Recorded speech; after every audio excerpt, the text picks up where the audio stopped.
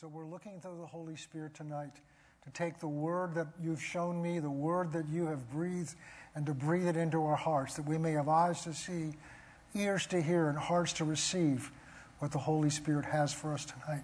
And for this we give you thanks in Jesus' name. Amen. And amen. Let's try that again. Amen. Amen. That's better. Praise God. Well, thank you again, D2L. You did a great job, and we really appreciate you. Thank you so much. It's good to have you ministering up here, and you do minister. Praise the Lord. Those of you that are here in present, I can't quite see you, but some of you, now I can see more of you. Those of you that are watching online, we're so grateful that you're here tonight. I was thinking as I was preparing and coming in today, this is what we were talking about last week and this week and really for a while now. This is not kindergarten. This is not first grade or even elementary school stuff. This is high school and college and even some graduate school work. So I applaud you for coming. I applaud you for watching online, because you're here because you love God and you really sincerely want to grow.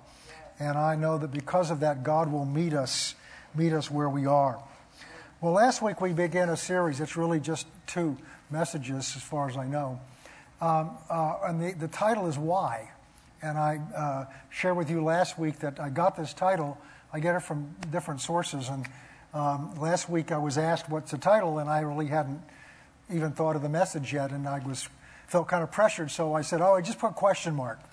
And then as I began to think about a question mark, I realized why. And it fit in with some things that God's been dealing with me about. And the why speaks of, why am I going through what I'm going through? Why did this happen? The age-old question, and the Bible talks a lot about it, why do bad things happen to good people?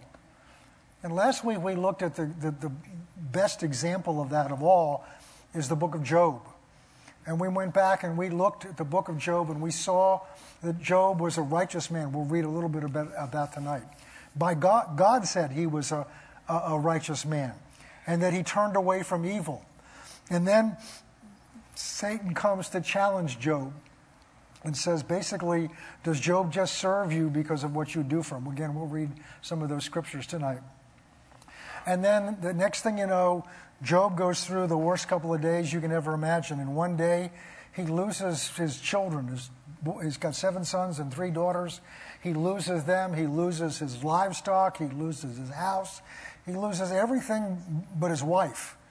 And then the next day, he loses his health. And his body breaks out in these terrible boils from the top of his head to the tip of his toes. Now, any kind of sickness and disease is never fun. But if you're experiencing pain, or you're experiencing this terrible boils and pain in his flesh all over his body, and he was in such agony that when his 4 so-called friends show up, or 3 so-called friends showed up, they just sat and kept their mouths shut, just mourned with him for a week. And then they began a series of discussions where they were debating why this happened to Job. And we looked at kind of a summary of those. I don't want to take the time to go through all of those. But they're speculating. Why did this happen? And the real question, what it confronts us with, is what is God like if people are living right and yet they suffer? It just doesn't seem like justice is being served, and therefore we can question, is God just? So the issues that are raised by this book, and it appears in other places in the Bible, but really in this book, the issue that's raised is ultimately confronts us. What is God really like if he would allow or cause Job to go through this losing virtually everything in his life? And so we went through some of that, and we talked about how each of his friends came up with why this happened and why that happened. And then there was a young man, Eli, who stood up and kind of spoke for God, and then near the end, God speaks up. And I'm just going to summarize a little bit of it. It's in these notes. We did finally get last week's and this week's notes posted. I apologize for that. But from between chapters 3 and 37, there's a debate about why all this happened to him. And of course, this is man's idea of why it happened. Chapter 38 through 40, God begins to answer. And the significant thing to me out of this whole book is that with all this debate about why this happened to God, when God shows up, he never answers why. Because to God, why is not the question. And God's way of responding to Job is to say that remind Job of who God is. Because what we're going to look at tonight is although God didn't answer why, although why was the wrong question, there is a reason why Job went through this. There is a reason why we go through suffering. There is a reason and there is a purpose to it. And this is why I said this is high school and graduate school stuff tonight. It's not the stuff that gets you jumping up and down and running around church and screaming and yelling, but it will set you free as we see really the love of God through all of this. So we're going to look at what Job was going through. And although the why is not always for us to know, we are to know that God is always working in us. One of the common scriptures that's quoted when people are going through trouble is Romans 8:28 and 29, which says we know that all things work for good, and a lot of people just stop there. But the rest of that verse is all things work for good for those who know God, who love God, and who are called according to his purpose. But the next verse says what the purpose is. And the purpose is that we be conformed to the image of God. So God loves us, but God is always working with us, with his children, to refine us, to bring out of us, to form us into the image of Christ. Because Romans 8 goes on to say that for whom he foreknew, he predestined to be conformed to the image of his Son. There it is. For whom he foreknew, he predestined to become conformed to the image of Son. So if you go back to verse 28, it says, for we know that God causes all things to work together for good. It doesn't stop there, because God doesn't cause everything to work together for good. But God will take what you're going through and work it for good, for the good is his purpose, not what we think is good. For good for those who love God are called according to his purpose. The next verse tells you what his purpose is. So the purpose for what we go through is that for whom he foreknew, he predestined, or that just means he planned ahead of time, that we would be conformed to the image of his Son, that Jesus might be the firstborn among many brethren. Elsewhere, Paul says, for I labor among you in prayer that until Christ is formed in you. Ephesians chapter 4, verses 11 and on says, for the gifts of the ministry are given for the edifying of the saints, to the building up of the body of Christ, until we all come to the image of the fullest of the image of Christ. So God is at work in you to form Christ in you. He deposited the image of Christ in you when you were born again, but just because that image is in you doesn't mean you're living it out. And we saw a lot of that as we went through renewing the mind. And all you have to do is look at your life probably today and you realize, I'm not exactly acting like Christ all the time, thinking like him or speaking like him, but he is in me. So God's working in you. God is at work in you, Philippians 2 says, both to will and to do his good pleasure. He's working in you to bring out the fullness of the image of Christ. In John chapter 15, that's called the fruit. Galatians 5 is called the fruit of the Spirit. So what I want to get into tonight, and this may shock you a little bit, but God does test us.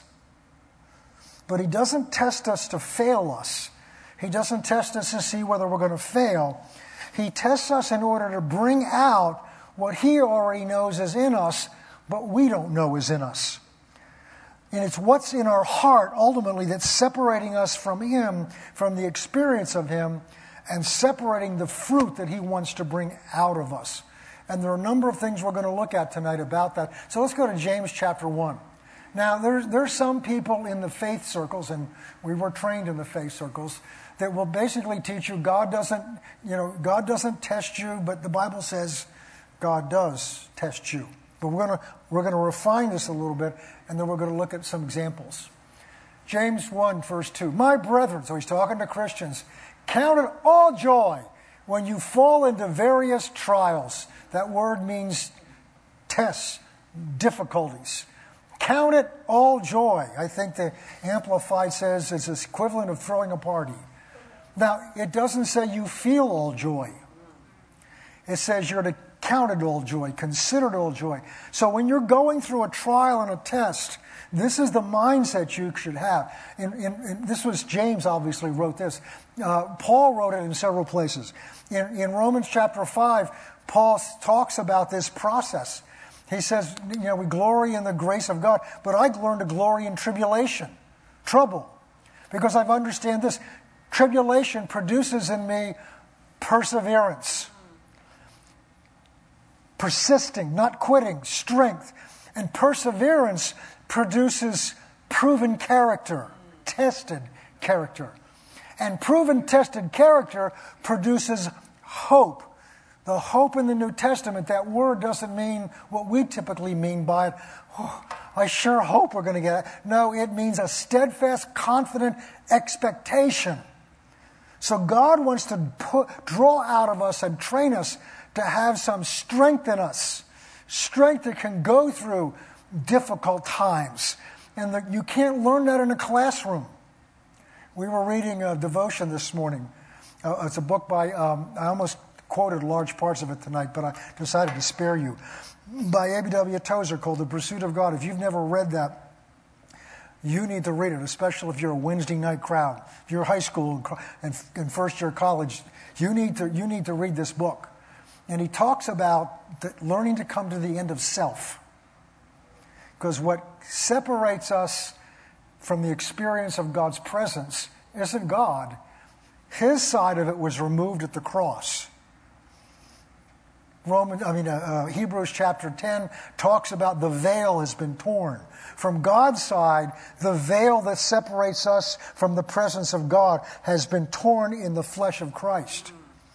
The veil that still remains that hides His presence from us is the veil that covers our heart, and that's our own flesh.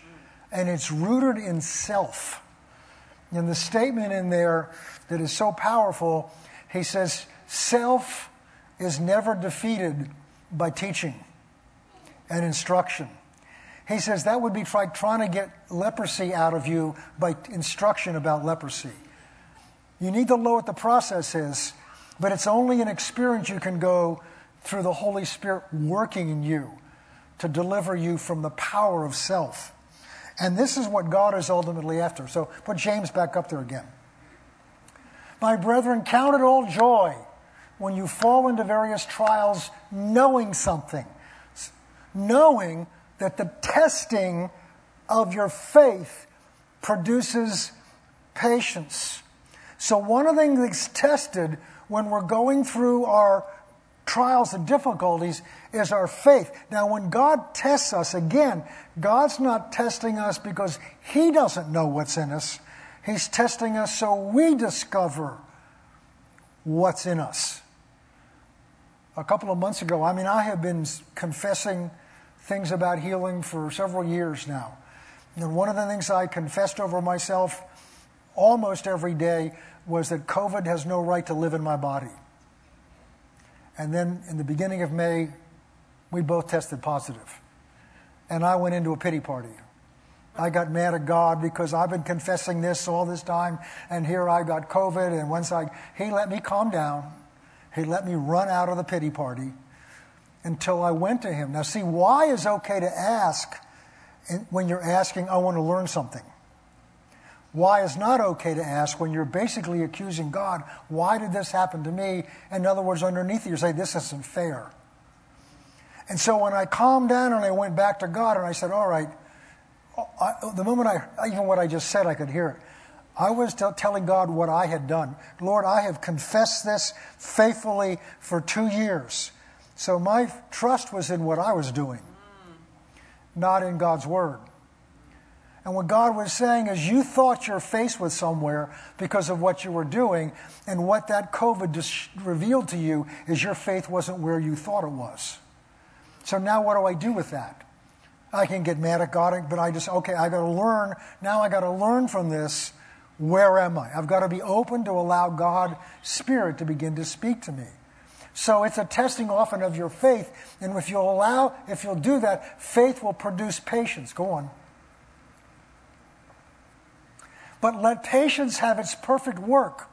So standing still and in this trial will produce a work in you, that you may be perfect and complete, lacking nothing. Now, perfect there doesn't mean that you'll never make a mistake, that you'll never say a wrong thing. It means the fullness of your maturity, and it's the fullness of your maturity into the image of Christ. And so this trial, this testing of your faith, the trials you're going through, God wants to use it to reveal to you where you really are, because only when we face where we really are can God begin to meet us there and help us. I've taught for years. God will can only come to where you are, not where you think you are or pretend you are. So if you think you're somewhere and you're not there, God's not going to come to where you think you are. He's going to meet you where you are, and He's not going to come to where you pretend you are. He's going to come to where you really are. So the beginning of God's really able to work in you is for you to allow God to reveal to you where you really are in whatever this issue is, whatever this issue is that you're going to. Let's go over to verse 12 and go on with this idea. And blessed is the man who endures temptation. This is the test of the trial. We'll look at it a little bit later on. What you do in the difficulty, what you do in the testing, determines a whole lot. Joyce Meyer used to have this wonderful teaching about, God was training Israel in the wilderness and they didn't learn the lesson. So every time they didn't listen, they would have to go around the mountain again. And so the question is, how many times do we have to go through this before we're finally going to realize I need to learn whatever God's trying to teach me or see whatever God wants me to see. Blessed is a man who endures the temptation, not runs away from it, not avoids it, not hides it. For when he's been approved, that word approved means qualified. The word actually means pass a test. So when he's been approved, he will receive the crown of life, which the Lord has prepared for those who love Him. Next verse. Let no one say when he's tempted or tested that I'm being tested by God. Now, go on with this thought. For God cannot be tempted by evil, nor does He tempt anyone. I thought you just said God tests us. Just bear me out. Verse 14. But each one is tempted when he's drawn away by his own desires and enticed. And I was reading that yesterday and saying, God, wait a minute. I'm teaching them that you test us, and now you just say that you don't. But that word also means tempt. See, God doesn't produce in you something that's wrong. God wants to reveal to you what's down inside. And what James is saying here, what tempts us is we're drawn away by our own desires and enticed. So what the pressure is intended to reveal is where your desires are, what's really going on down in your heart, because those are the things that lead you off track and get you in trouble. And this is what God wants us to see. And we'll see later on, He wants us to see this because He loves us. Keep going. So that when desire has conceived, this is the desire in your heart, this is the desire that's wrong, it bursts sin, and sin, when it's full grown, brings forth death. Verse 16. But do not be deceived, my brethren, for every good gift and every perfect gift is from above. So God only gives good gifts and comes down from the Father of lights, from whom there's no variance nor shadow of turning. The next verse. Of His own will He brought us forth by the word of truth, that we might be a kind of first fruits of His creation. In other words, we would be formed into the image of Christ. John chapter 15, let's look at another example of this. This is one of my favorite sections of Scripture.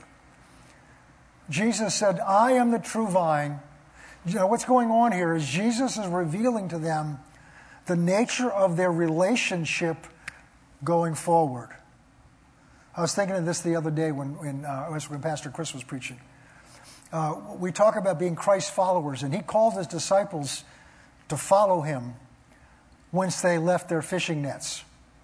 But at this point, He's going to change the nature of their relationship. He's no longer going to call them to follow Him. He's going to call them to be in Him and for Him to be in them. Now, I'm going to take a whole message sometime and break that down, or somehow I'll do it. I am the true vine, and my Father is the vine dresser. Because what he's going to go on to say, and I'm the vine and your branches, and if you abide in me, you will bear much fruit. But look at what he says before that. Every branch in me that does not bear fruit, my Father takes away. Another meaning of that word in Greek is lifts up. And every branch that bears fruit, I'm assuming that's us, he prunes that it may bear more fruit. Now, my mother was a professional horticulturist. She knew the Latin names for every plant. And she had a green thumb, purple thumb. She could grow anything, anywhere, and she really knew what she was doing. I inherited a black thumb. I could kill any plant. I did not inherit that gift from my mother. And the first house we lived in was outside of Boston. I was a lawyer in Boston. And we lived in a small corner lot. And we had this hedge that was about this high. And those of you who went to school of ministry, this is the hedge that Mandy used to slip between. And then my mother came to visit us one day. And we got up in the morning and I went to work. And when I came home, the hedge had been cut down like this. I went in the house, I said, I knew Anita hadn't done it. I said, what did you do? You destroyed our hedge. She said, no. It was thinning out. It needed me to do that. I said, you're kidding me. There's nothing left of it. She says, you wait in a year and watch what happens. And she was absolutely right, because what happened is it came back in the next year and grew much thicker and much fuller. Why? What did she understand that I didn't understand? Because there's only so much energy, life in that plant. There's so much energy in that vine. And it needs to be concentrated in branches that are going to produce healthy fruit. But what happens is, we're learning, because we've got some flowers on our back porch, and I've had to learn that when the buds begin to fade, you're supposed to pluck them off. Why? Because that branch, that stem, is still drawing nutrients out of the ground that are feeding dead fruit now. So what you do is you cut off some of the branches, you cut it back so that it will bear more fruit. But there's something about the cutting. Now, the plant doesn't have feelings, I'm sure. But when you cut something, it's going to bleed. And when it cuts us, it hurts. And so pruning is painful, because it's God cutting at something down in our heart that we're holding on to. Maybe our identity's tied to it. Maybe we just have an emotional attachment to it. And maybe it's your job. Maybe it's a person. Maybe it's a habit. Maybe it's just, or ultimately, and this is what God's dealing with me about, ultimately it's your will he's after. So I'm willing to trade all kinds of things, make all kinds of deals. But what God's after ultimately is our will fully submitted to obey him without questioning. That's ultimately, but isn't that the image of Christ? Didn't Jesus come to the place where he said, I only say what my Father says? In other words, I don't have my own opinions. I only say, I keep my mouth shut until I know what my Father would say. And I only do what I see my Father do. That's ultimately the image of Christ, that he can bear fruit through. So, here we see, because God wants us to produce fruit, he wants us to produce, he will prune us. But the pruning is for the purpose of cutting away things that are taking life away from you, distractions. I heard a preacher a few weeks ago say it this way: Satan's weapon, Satan's tool, Satan's purpose in everything he does to us is to distract our heart's devotion from Christ. And he'll use good things and he'll use bad things, anything to water down, anything to distract, anything to dilute our devotion, our pure devotion to Christ. And so, here again, we see that God prunes. He doesn't test us with evil, but he tests us to expose what's really in our heart. Pruning hurts, but it produces fruit. So let's go look at this now in terms of Job. Let's go to Job chapter 1, verse 8. We looked at some of this before, but we're going to read through some of this now. So this is now the beginning of the story of Job, and it's a scene into heaven. Again, this is a play.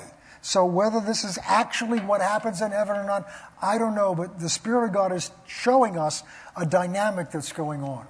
So what's happened is Satan has appeared before God along with angels, and the Lord says to Satan, "Have you considered my servant Job?" It's almost like he's bragging on him.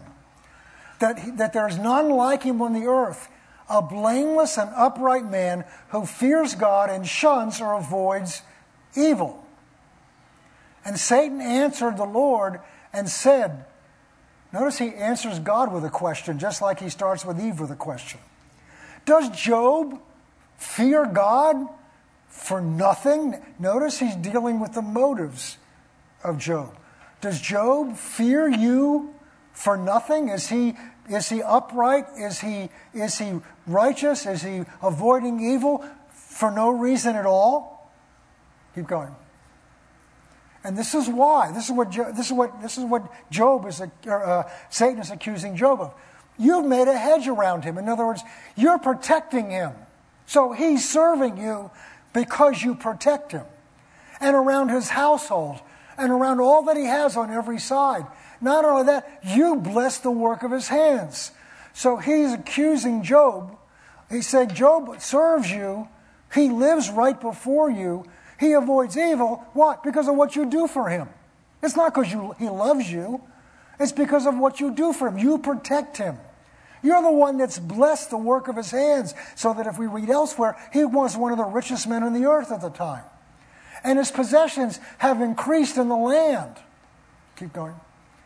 Now stretch out your hand and touch all that he has, and surely he will curse you to his face. In other words, you'll find out what's really down inside of Job, what his motives are. Keep going. And the Lord said to Satan, behold, all that he has is in your power, only do not lay your hands on his person. Now that could mean two different things that I read it. One could be God saying, look, he's already in your hands. Because if you read further, you see how afraid Job was. When this happens to his family, he says, the thing I feared most has come upon me. Fear is the opposite side of the spiritual force of faith. Fear releases Satan to do things in our lives. So it may be that God is saying, look, he's already exposed himself to you. Or it may be that God is saying, all right, test him, find out what's there. So Satan went forth from the presence of God. Okay. So now what happens is there's a terrible accident.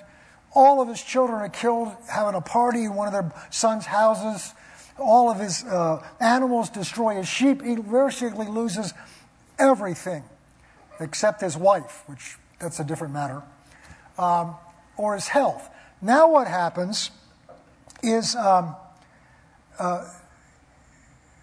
in chapter 2, Satan comes back and tests him again. And now he says, he basically challenges God to afflict Job's body. So let's go to, I did 1 verse 20, right? Let's go to chapter 1 verse 20. I'm sorry, I skipped something. So after Job has lost everything, this is where Job is right now. So Job arose, tore his clothes, shaved his head. These are all signs of mourning, and fell on the ground and worshipped. Go ahead. And this is, see, Job's now under this tremendous pressure, but Job is still holding on to what he believes is right. And he said, naked I came from my mother's womb, and naked shall I return from there.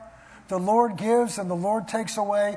Blessed be the name of the Lord. Now that doesn't mean the Lord gives and the Lord takes away. That's how Job is seeing it. But at this point, Job is not cursing God. Job is basically saying at this point, who am I to question what God does? Now the pressure gets greater on him. In chapter 2, Satan comes back and said, well, all right. He says, but what if you afflict his body? And God again says, He's in your hands, only don't destroy him.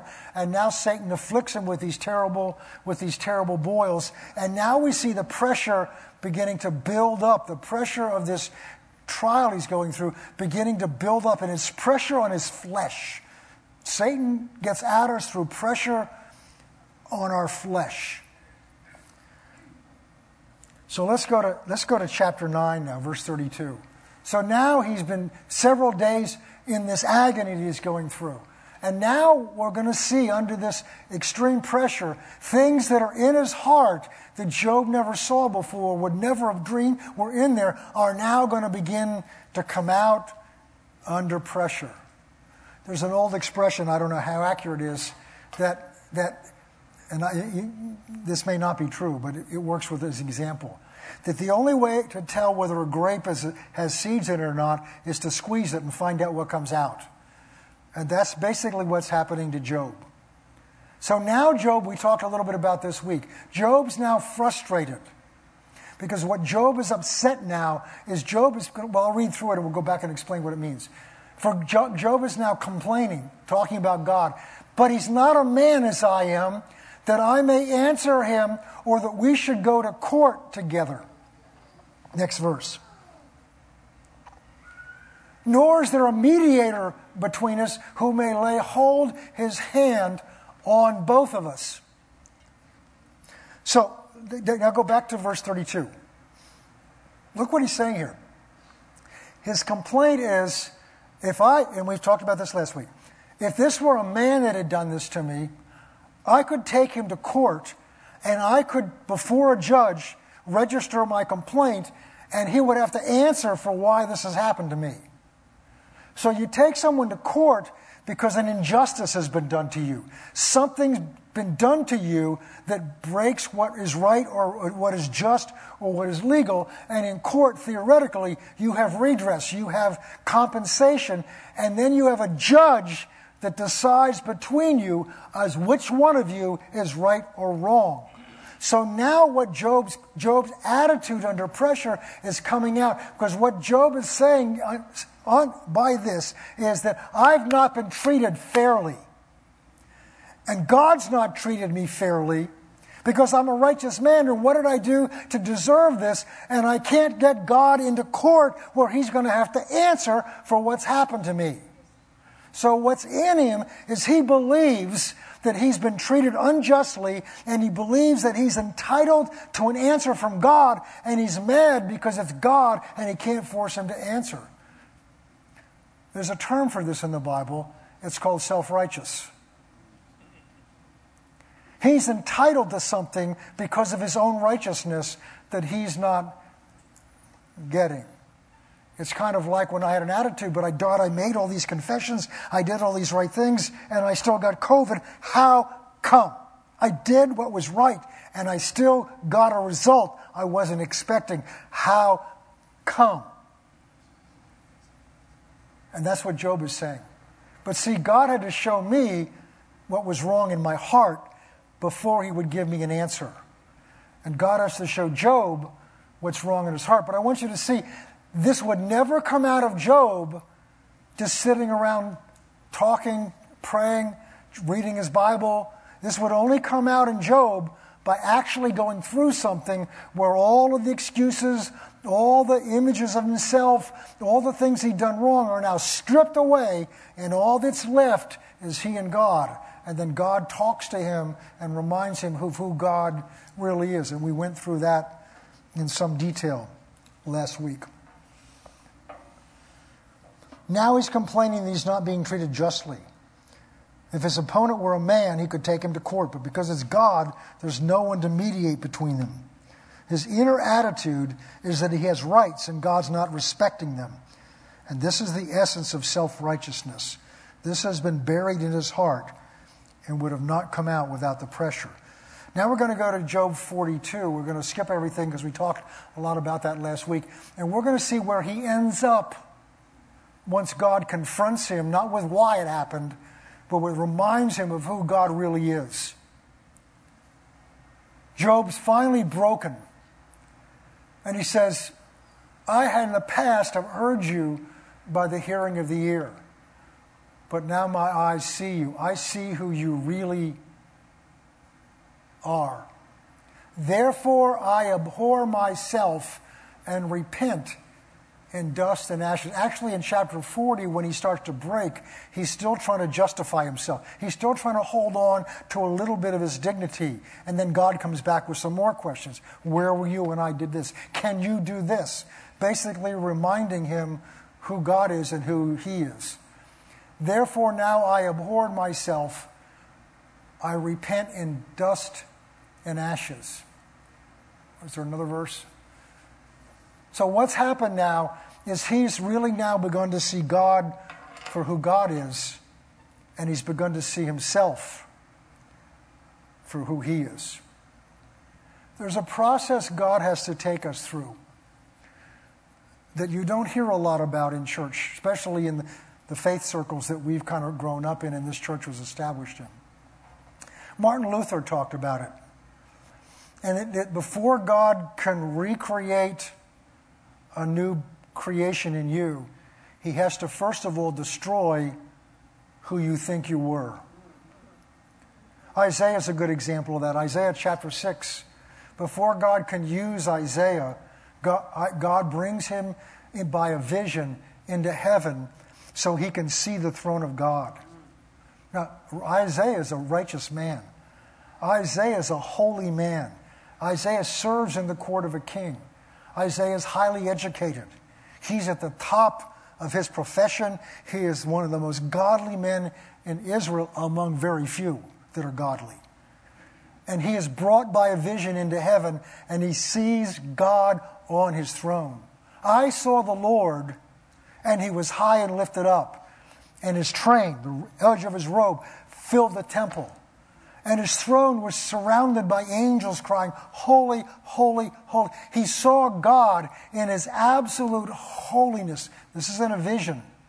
And he hit his face on the ground. And he said, woe is me.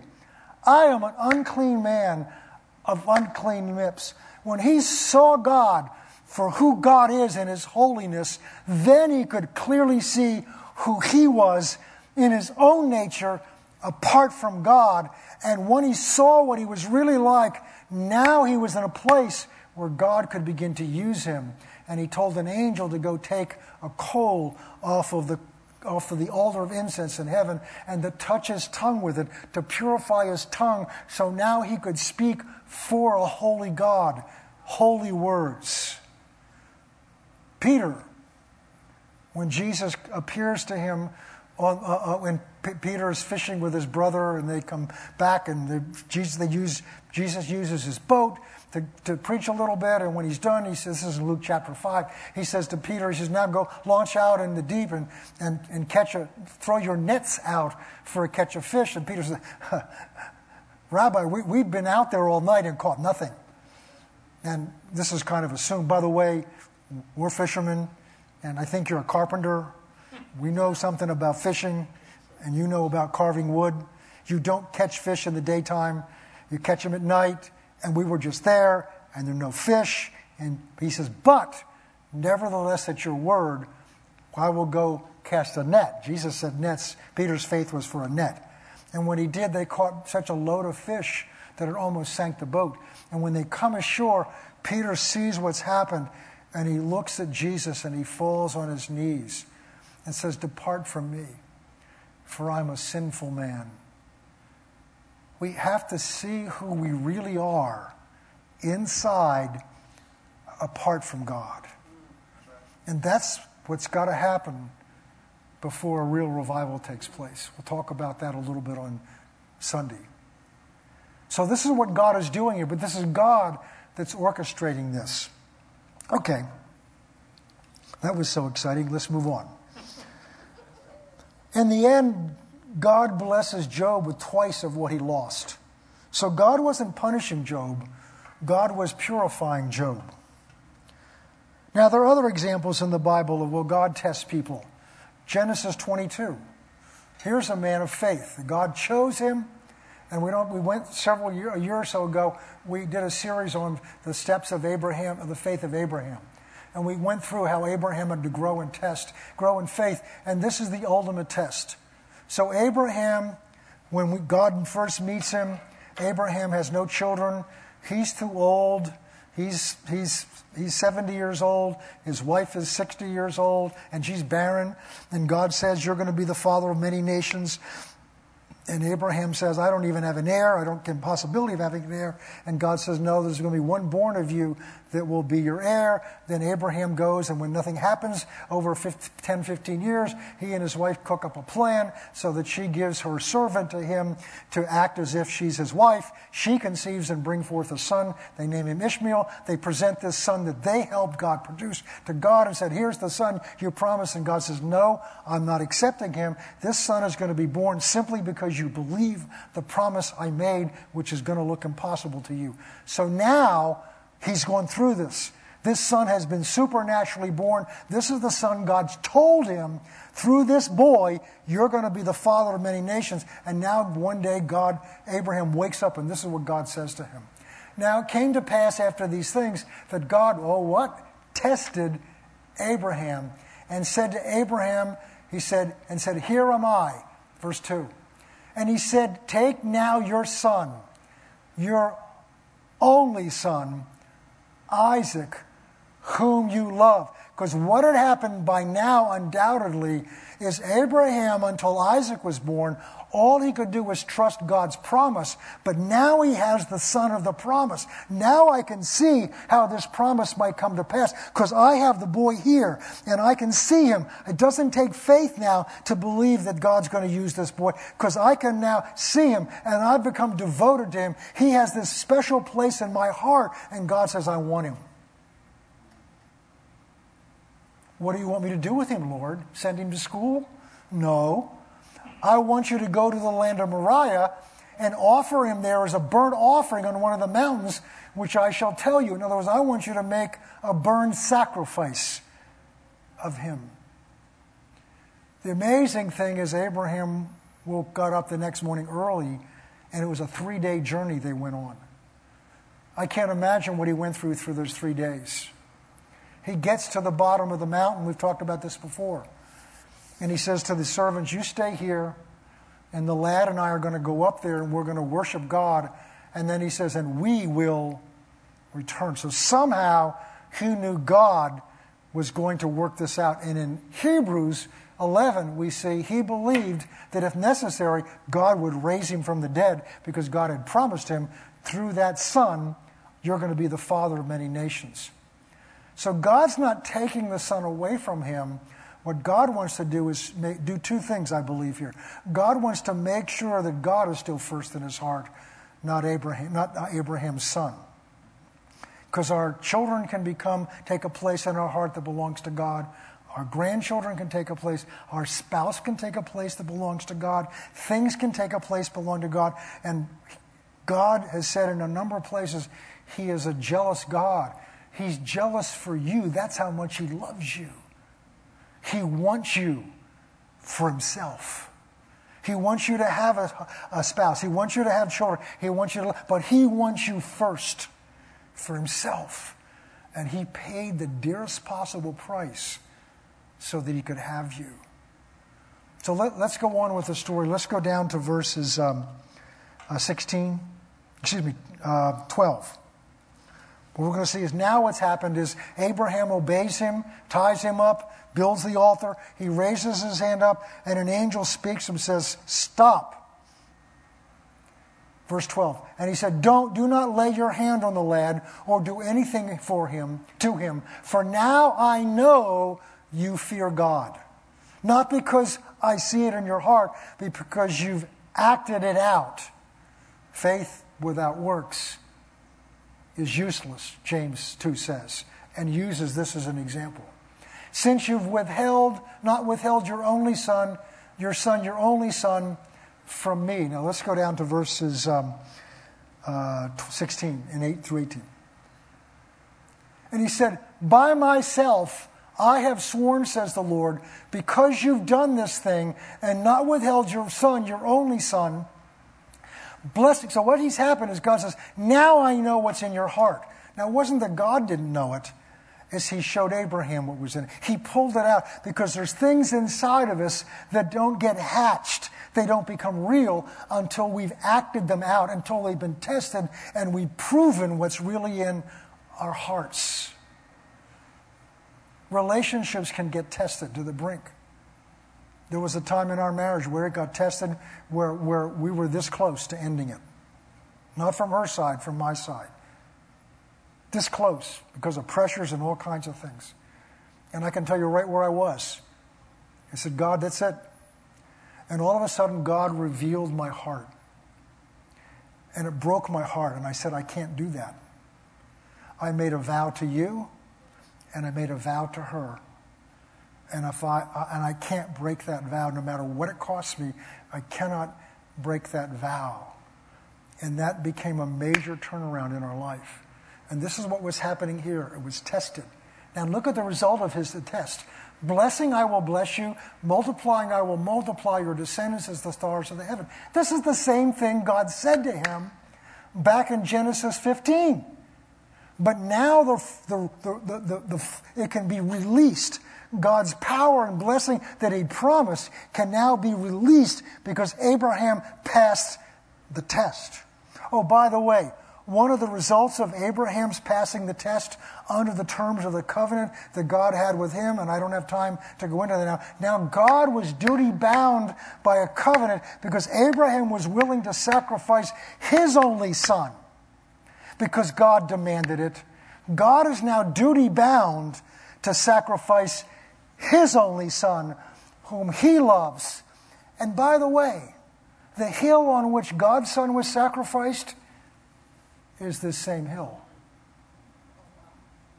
So Abraham's obedience has a direct effect on my salvation and your salvation. This is the blessing that came about because Abraham was tested and passed the test. Now, God tested him only when his faith was at a place where God knew he could pass the test. God didn't do this to him when he first made the promise. God knows what you're capable of. And parents, when you test your children, when you do things with them, you need to have good judgment about whether they're capable of doing what you're requiring of them or not. So when you've got a 2-year-old and you're expecting the same thing of them that you do your 18-year-old, that's not fair. You need to adjust what you're expecting to what you know they're capable of doing, and their capability can vary with different children. This is why it's important to know them, but that's another whole teaching which we don't have time to do tonight. Okay, so that's Abraham. Let's go to Luke 22. Let's look at somebody else God tested. Very similar to Job. So what's happened now is Jesus is announcing, he's getting ready to go to the cross. He's announcing to them what he's about to do. And now he announces this wonderful revelation to Peter. And the Lord said, Simon, Simon, Satan has asked for you that he may sift you as wheat. This sounds like Job, doesn't it? Satan is asking permission to test you, to see what's really in you, to sift you as wheat. Well, we don't do that really anymore. But what they would do back then is when you harvested the grain, you would get the kernels of grain along with the shaft and the other things, the chaff it's called, was with it. So how would they separate it out? Well, one of the ways they would do is they would take a fork called the winnowing fork. Remember John the Baptist said there's coming one and he will have a winnowing fork in his hand?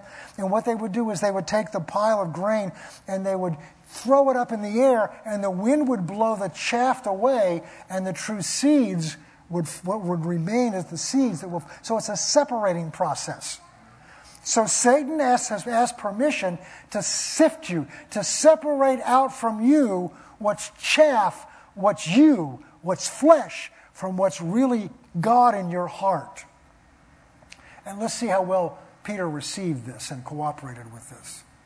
But notice that, and I have prayed for you that your faith should not fail. So it's not as if Jesus has just released Satan in his life and said, have at it. Remember, God didn't just do that either.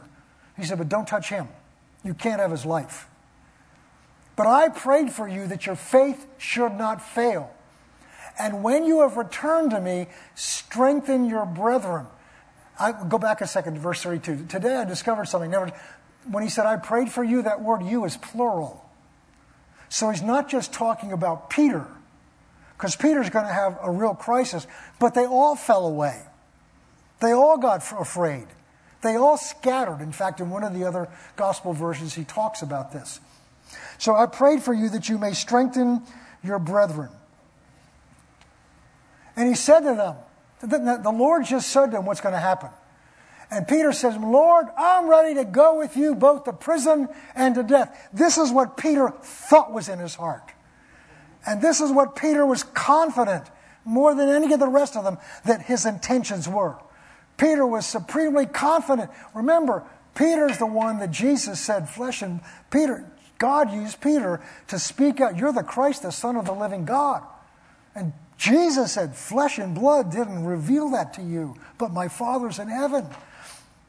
And that wonderful moment lasts for a couple of verses until Jesus said, and I got to go to Jerusalem and suffer. And Peter says, no, you can't do that.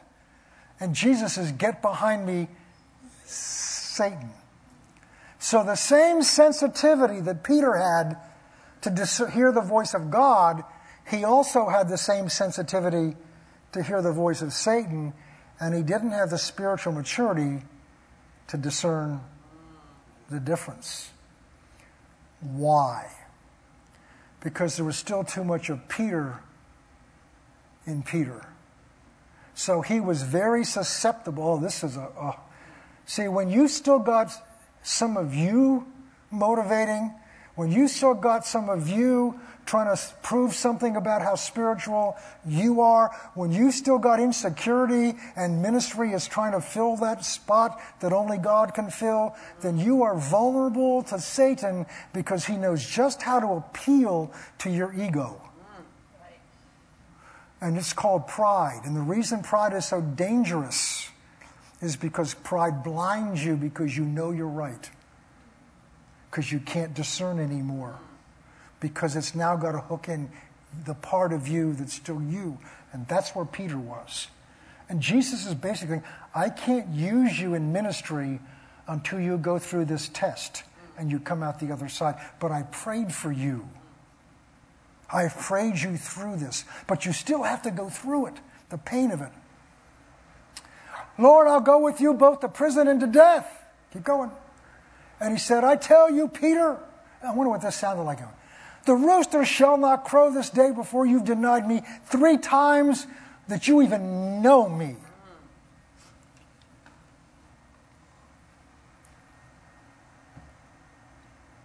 And Peter didn't receive that. So let's go down to verse 60. Do you have that? I don't think I made it bold. Can you find verse 60? Luke 22:60? I didn't get the bold all the way through it. But it says basically, oh, here we go.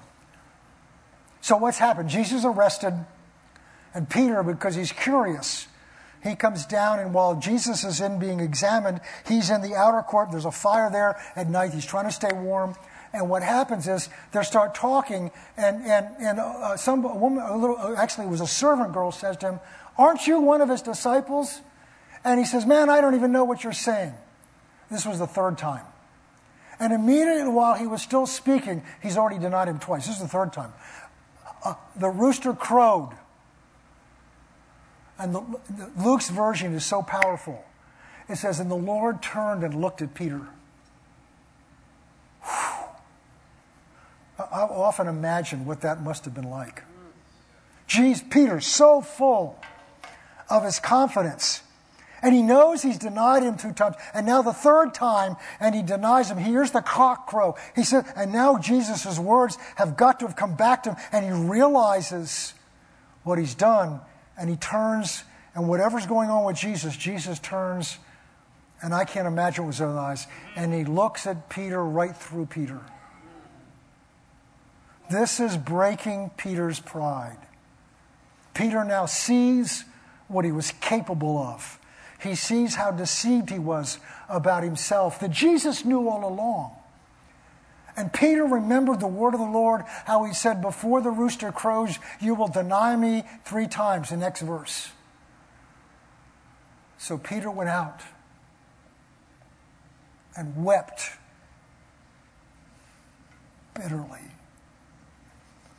James talks about being double-minded, and we think we're somewhere, and he's talking about going through trials, and we find out that we're really double-minded. We really have one foot in the world and one foot in church and with God.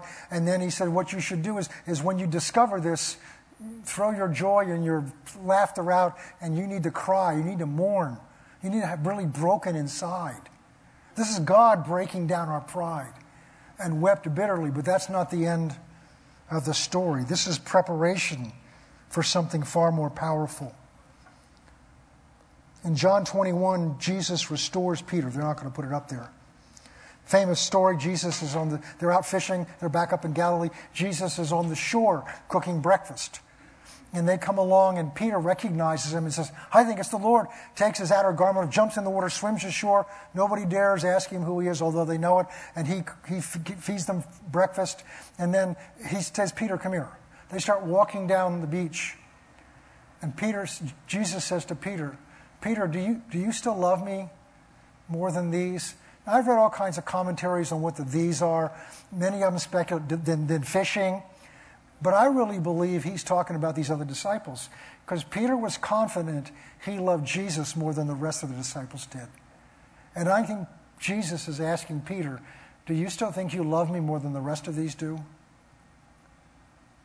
And the word that Jesus uses for love there is the Greek word agape, which means the God kind of love. Do you still think you love me with that sacrificial love? And Peter says, no, Lord, I phileo you. That's the Greek word for friendship. I have fond affection for you, but I know I don't love you with that sacrificial love. And then Jesus says, feed my sheep. Then Jesus said a second time, do you still say you love me, agape, more than the rest of these? And Peter says, yes, Lord, you know me. I phileo you. I have fond feelings towards you. And he says, feed my lambs. And then the third time Jesus says to him, and this time Jesus comes down to where he is. He says, Peter, do you phileo me? Do you have fond feelings to me? And Peter says, yes, you know. He says, then feed my sheep. Each time Jesus is restoring one of the times he denied him. And each time he restores it, he recommissions him to feed his sheep. And then he goes on to tell him that you're going to live a long life, and when you die, you're going to be sacrificed the way I'm sacrificed. And then Peter's still struggling, says, because John was following, he says, well, what about him? He still can't just keep his eyes on Jesus. Well, what about him? This is the guy that used to lie with his head on your chest. What about him? And Jesus' answer, something I read between the lines. Jesus says, what of him? In other words, it's not your business what I do with him. What if he lives until I come back? And it goes on. That's not what Jesus was promising, but he's asking Peter, so what if I keep him around until I come back? What is it to you?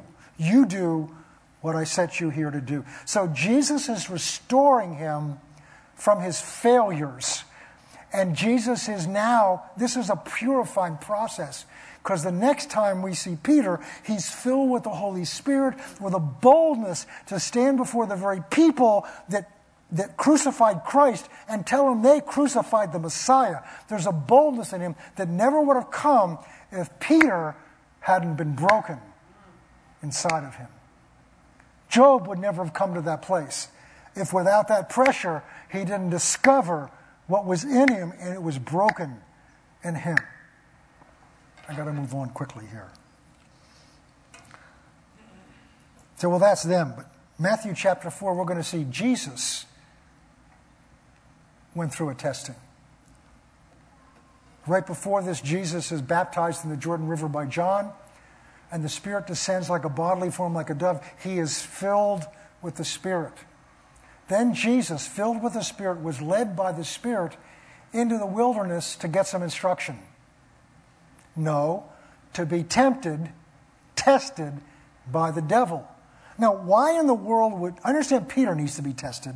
I understand, but why would Jesus need to be tested? Because God is now wearing flesh.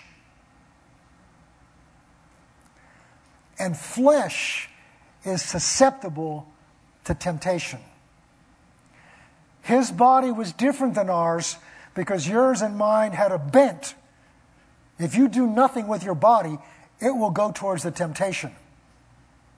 Jesus' was not like that, but it was susceptible. In Hebrews 4, it says he was tempted in all ways such as we are without sin. So he had to be susceptible to temptation or it wouldn't have been a real temptation. So he's now got to have this, he's got to now be tested in exercising his control over this flesh that he's now wearing, and he's doing it by the power of the Holy Spirit in him, not by the fact that he's the Son of God. So there's 3 tests he goes through. The first one is after he's not eaten food for 40 days, Satan comes to test him, his appetite, and he'll do that with you. He says, if you're the Son of God, turn these stones into bread. So he's tempting his need of his body to feed his body, and Jesus goes back to the Word. It's written, man does not live by bread alone, but by every word that proceeds from the mouth of God. So Jesus is exercising his will to say, no, I'm not going to yield to my flesh. I'm going to yield to God's Word. God's Word is a higher authority than me, than the appetite of my body after 40 days of not eating. Then Satan tempts him, takes him up on a hill and says, jump off, because it says that if you jump off, angels will keep you up unless you hit your foot and dash your foot against a stone. And he said, you shall not tempt the Lord your God. You will not test him. So Satan was tempting him to presume on the promises of God. So I've never taught it this way before. Jesus answers the first one by saying, no, I'll obey the Word before I'll obey my flesh. Now Satan says, okay, if you're going to obey the Word says if you jump off of here, God will protect you. No, I'm not going to use the Word to test God. I'm going to trust God's Word. And then the third test is he takes him up on a hill, shows him all the earth. And Satan's the God of this earth. And he says, if you just bow your knee and worship me, I will give to you what you came to buy back by sacrificing yourself on that cross. So now he's tempted to short circuit. He's tempted to have the ends justify the means. To say, well, as long as I get the kingdom of God back for God, it doesn't matter how I do it. No, this was obedience to do it God's way. But Jesus was tested by Satan. And then we don't have it up there. And then it goes on to say, and he returned in the power of the Spirit. He was led by the Spirit to be tested. And when he passed the test, he returns in the power of the Spirit. Peter wanted to flow in the power of God, but God couldn't trust him until he'd come through the test and failed it and then been restored and been made right inside, until Peter had to die to himself.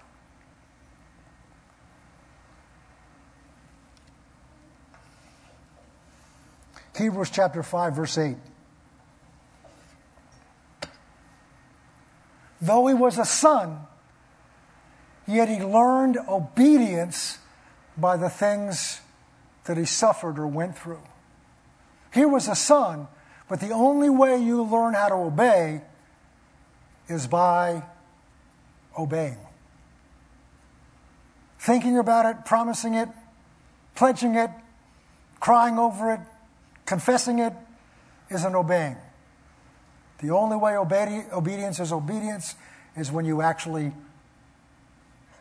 obey. And Jesus had to learn to do that. I want to close by a section of Scripture. It's in Hebrews chapter 12. I know they're going to have it up there, but I want to go through it kind of. The book of Hebrews is really a book of correction, where the Spirit of God is correcting Jewish believers that because they have been, through persecution, have been driven out of Jerusalem, and they're now out in the fringes of the Christian world, and they do not have a regular contact with the mother church. So it's kind of like COVID, all right? They can't come to church, and they didn't have online streaming or anything like that. They just had letters that went back and forth. So they were beginning to drift away, and there were other teachings that were coming in to water down their faith in Christ. So most of this book is written to address those issues. And so chapter 12 is basically summarizing what God is doing with them. And it starts out by saying, therefore, since we are surrounded by such a great cloud of witnesses, let us shout hallelujah, jump up and down, and run around church. No, let us lay aside every weight and the sin that so easily ensnares us, and let us run, here's that word again, with endurance the race that's set before us. And let us finish what God has put us here to do.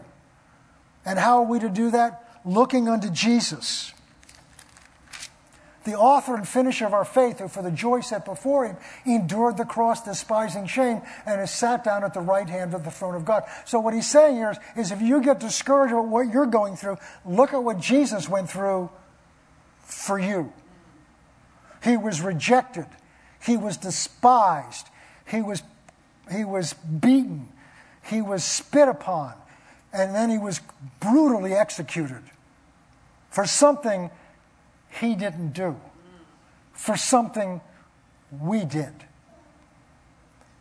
So keep our eyes on him. Now get on to verse 5. He's going to talk about how to receive the correction. Have you forgotten the exhortation that speaks to you as sons? So what he's saying here is God is dealing with you for whatever it is you're going through. Remember, God's dealing with you as his son, as his child. So he's not punishing you. He's not angry at you. But as a father, he wants to bring out the best that's in you. He wants to conform you to the image of his son. Have you forgotten the exhortation that speaks to you as sons? My son, do not despise the chastening of the Lord, nor be discouraged when you're rebuked by him. Next verse. For whom the Lord loves, he chastens and scourges every son whom he receives. Now go back to verse 5. He's talking here about how do you respond to whatever God's doing in your life through whatever you're going through. And he talks about several ways to respond, 2 ways, and both of these are wrong. My son, don't despise the chastening of the Lord. The word chastening there is a word that means training, disciplining. Don't despise. So despise it is to reject it. And there are a number of ways we can do that. By just denying it, refusing to listen to it, arguing with it, getting stiff-necked as the Hebrews did, and just refusing to change, refusing to look at anything. Or do not be discouraged when you're rebuked by him. That's called fainting. And I was talking to somebody today, and they reminded me of a story I used to tell of Pastor Chris, when he was younger. He always wanted a masculine, big man's dog. So we got what we thought was a German Shepherd for him. It was a cross between a German Shepherd and a Collie, and I think it was more Chihuahua, because this was the biggest baby you ever saw. And he was uncontrollable, so we hired a dog trainer to come out and teach my son how to train the dog. And so we would bring, his name was King, this King was, and we'd bring him over and he'd sit there and we'd say, King, sit! King would just kind of, oh, you're going to kill me. I can't do that. Oh! And the trainer comes over and says, he's manipulating you. He's trying to convince you you're going to destroy him by being firm with him and giving him a command. Watch this difference. So the trainer comes over and says, King, sit! King, go like this. And the king went like this. He says, he can do it. He's just trying to control you. So we try to get out from underneath God's training by fainting. Oh, I'm so discouraged. I'm never going to make it. And we open this big pity party, and what we're doing is we're avoiding God's correction. So we're going to stay in it longer. Nor be discouraged when you're rebuked by him. Verse 6. For whom the Lord loves, He chastens, He disciplines, trains. He does it because He loves us and scourges every son He receives. Now, I've studied out that word scourge because I've said it's got to mean something other than what Jesus went through. And I got to tell you, the word is mastigo, and what it means is to be beaten by a stick. That's what they did to Him. They beat Him with sticks before they nailed Him to a cross. It means to be spanked. And so there are different levels. I didn't have time to get into it, but back in Job's, Elihu, the young man, talks about different ways God corrects us, and there are increasing levels of pressure. He corrects us, first of all, by the Word. And if the Word doesn't correct us, then God begins to lead us into situations or allow situations in our life that begin to put emotional pressure on you. And if ultimately that doesn't work, physical things can happen to you. And in 1 Corinthians 11, Paul talks about that. Talks at one point about disciplining somebody by turning them over to Satan for the destruction of their flesh so that their soul will be saved. So God will go to that degree if He has to bring you back. Okay, we've got to go on. Verse 7. This is so important. If you endure chastening, then God deals with you as with sons. For what son is there whom his father does not chasten? Stay there a second. In the Hebrew, that's a little, in the Greek, it's a little bit hard, but what it really is saying is this. If you endure chastening, you will allow God to treat you as a son. If you fight it, then you're not allowing God to do the work in you that He wants to do. So it goes back to what we talked about, enduring it. If you endure the chastening, if you go through it, if you allow God to bring you through this process, whatever you're going through, then you're allowing Him as a Father that loves you to do the training in you that He wants to do. Those of you who've ever been through basic training know what I'm talking about. Okay, keep going. But if you are without chastening, of which we've all become partakers, then you're illegitimate and not sons. So because God is a Father, He will not leave you where you are. Verse 9. Furthermore, we've had human fathers that corrected us. Well, that's in the old days, not so much anymore. And we paid them respect. Shall we not be much more readily be in subjection to the Father of spirits and live? Keep going. For they indeed for a few days chastened us as seemed best to them. But He, look at this, for our profit, that we may be partakers of His holiness. God's goal is to produce in you and me His holiness. What does holiness mean? It means completely His, wholly His. It's like Jesus said, I only say what I hear my Father say, and I only do what I see my Father do. In other words, if you've seen me, you've seen the Father. With most of us, if we've seen us, maybe a few minutes during the week we saw Jesus, but the rest of the time we saw us. Why? There's still so much of us controlling us, and so little of Him that's in control. Aren't you glad the Bible says it's God that's at work in you, both to will and to do His good pleasure? Let's keep going. Now, no chastening seems joyful for the present, asked Job, but painful. So there's no way there's not going to be pain. I told you, this is a high school, college class tonight. Nevertheless, afterwards, it yields the peaceable fruit. Oh, it's just so rich. The peaceable fruit of righteousness.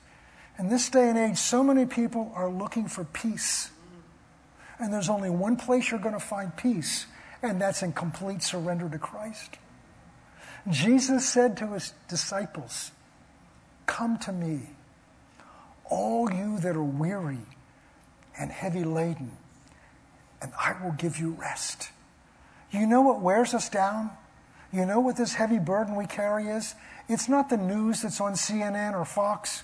It's not our budget. It's not the economy. It's not. What weighs us down is the burden of self. It's a heavy burden. And Jesus says, "Come to me, all you that are weary and heavy laden, and I will give you rest. Take my yoke upon you and learn of me. What are we supposed to learn of him? For I am meek and lowly in heart. Jesus never did anything for himself. He never reacted, responded, interpreted anything about himself. This is why he could stand there and they could make all these accusations at him. They could spit at him. They could do everything to him. And he could hang on that cross with everything, mocking him, saying, if you're the Son of God, come down off the cross. And he says, Father, forgive them because they don't know what they're doing. The only way he could have done that is he was already dead to self before they ever arrested him. And the final nail in his coffin of himself was in the garden when 3 times he had to pray through, Father, not my will, but your will be done. The peaceable fruit of righteousness when we've been trained by it. And you can't do this to yourself. All you can do is allow the Spirit of God to do this work in you.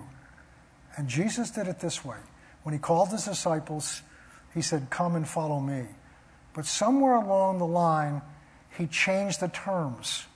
In the beginning, it was just leave everything and follow me. But somewhere along the line, he changed the terms. He said, if you're going to be my disciple, then here's what you've got to do. You've got to deny self. You've got to take up your cross, and then you can follow me. Paul's prayer in Philippians 3 was that I've suffered a loss of all things so that I may know him and be found in him, having a righteousness not of my own, but a righteousness which comes by faith from God by faith in Christ, and that I may know him and the power of his resurrection and the sharing of his suffering, that I may be conformed to his death, in order that I may attain to the resurrection of the dead. We want the power of the resurrection in our life, but that only comes when there's been a death. And it's a death to self. And it's a daily fight. And the way we learn, we pick up that cross, is when something happens and you want to strike back, and the Spirit of God reminds you, ooh, that's about you. When you're discouraged, when you're upset, it's almost always because it's something about you.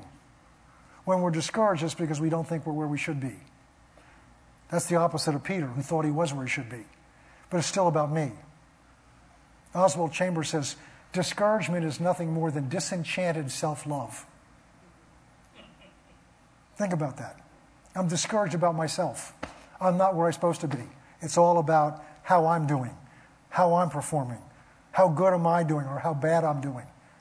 And even the way we do things for one another is very often because it reflects on whether we're a good Christian or not. It's still about, I'm telling you, the root of self is so deep down in our human nature that only the Spirit of God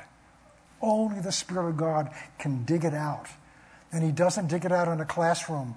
He digs it out on your face in prayer, but he often digs it out through the trials that we go through when he has to show us. So you really thought you were somewhere, John, and look what's still in you. And then when we repent, now he can begin to set us free. Oh, what an exciting message this was. But it's the truth. God is calling us. He's calling us. He's calling us to be holy.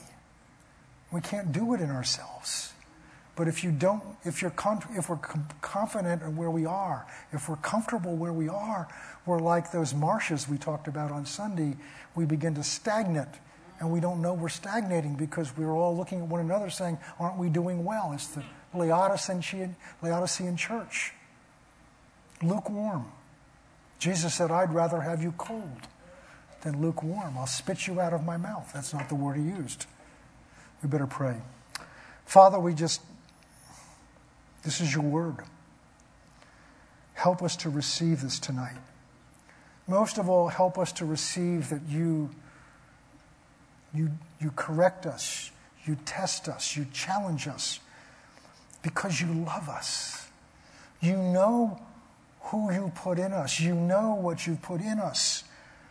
And you want to bring out this fruit of Christ, the image of Christ, that we may talk and act and speak like the body of the one who you sent to this earth for us.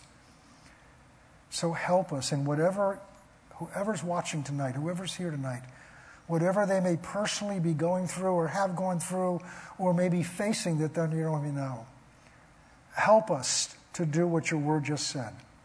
Help us to learn to endure, trusting you, looking to learn what is it you want to show me? What is it I need to see? And to just relax and trust you to do the work in us that only you can do.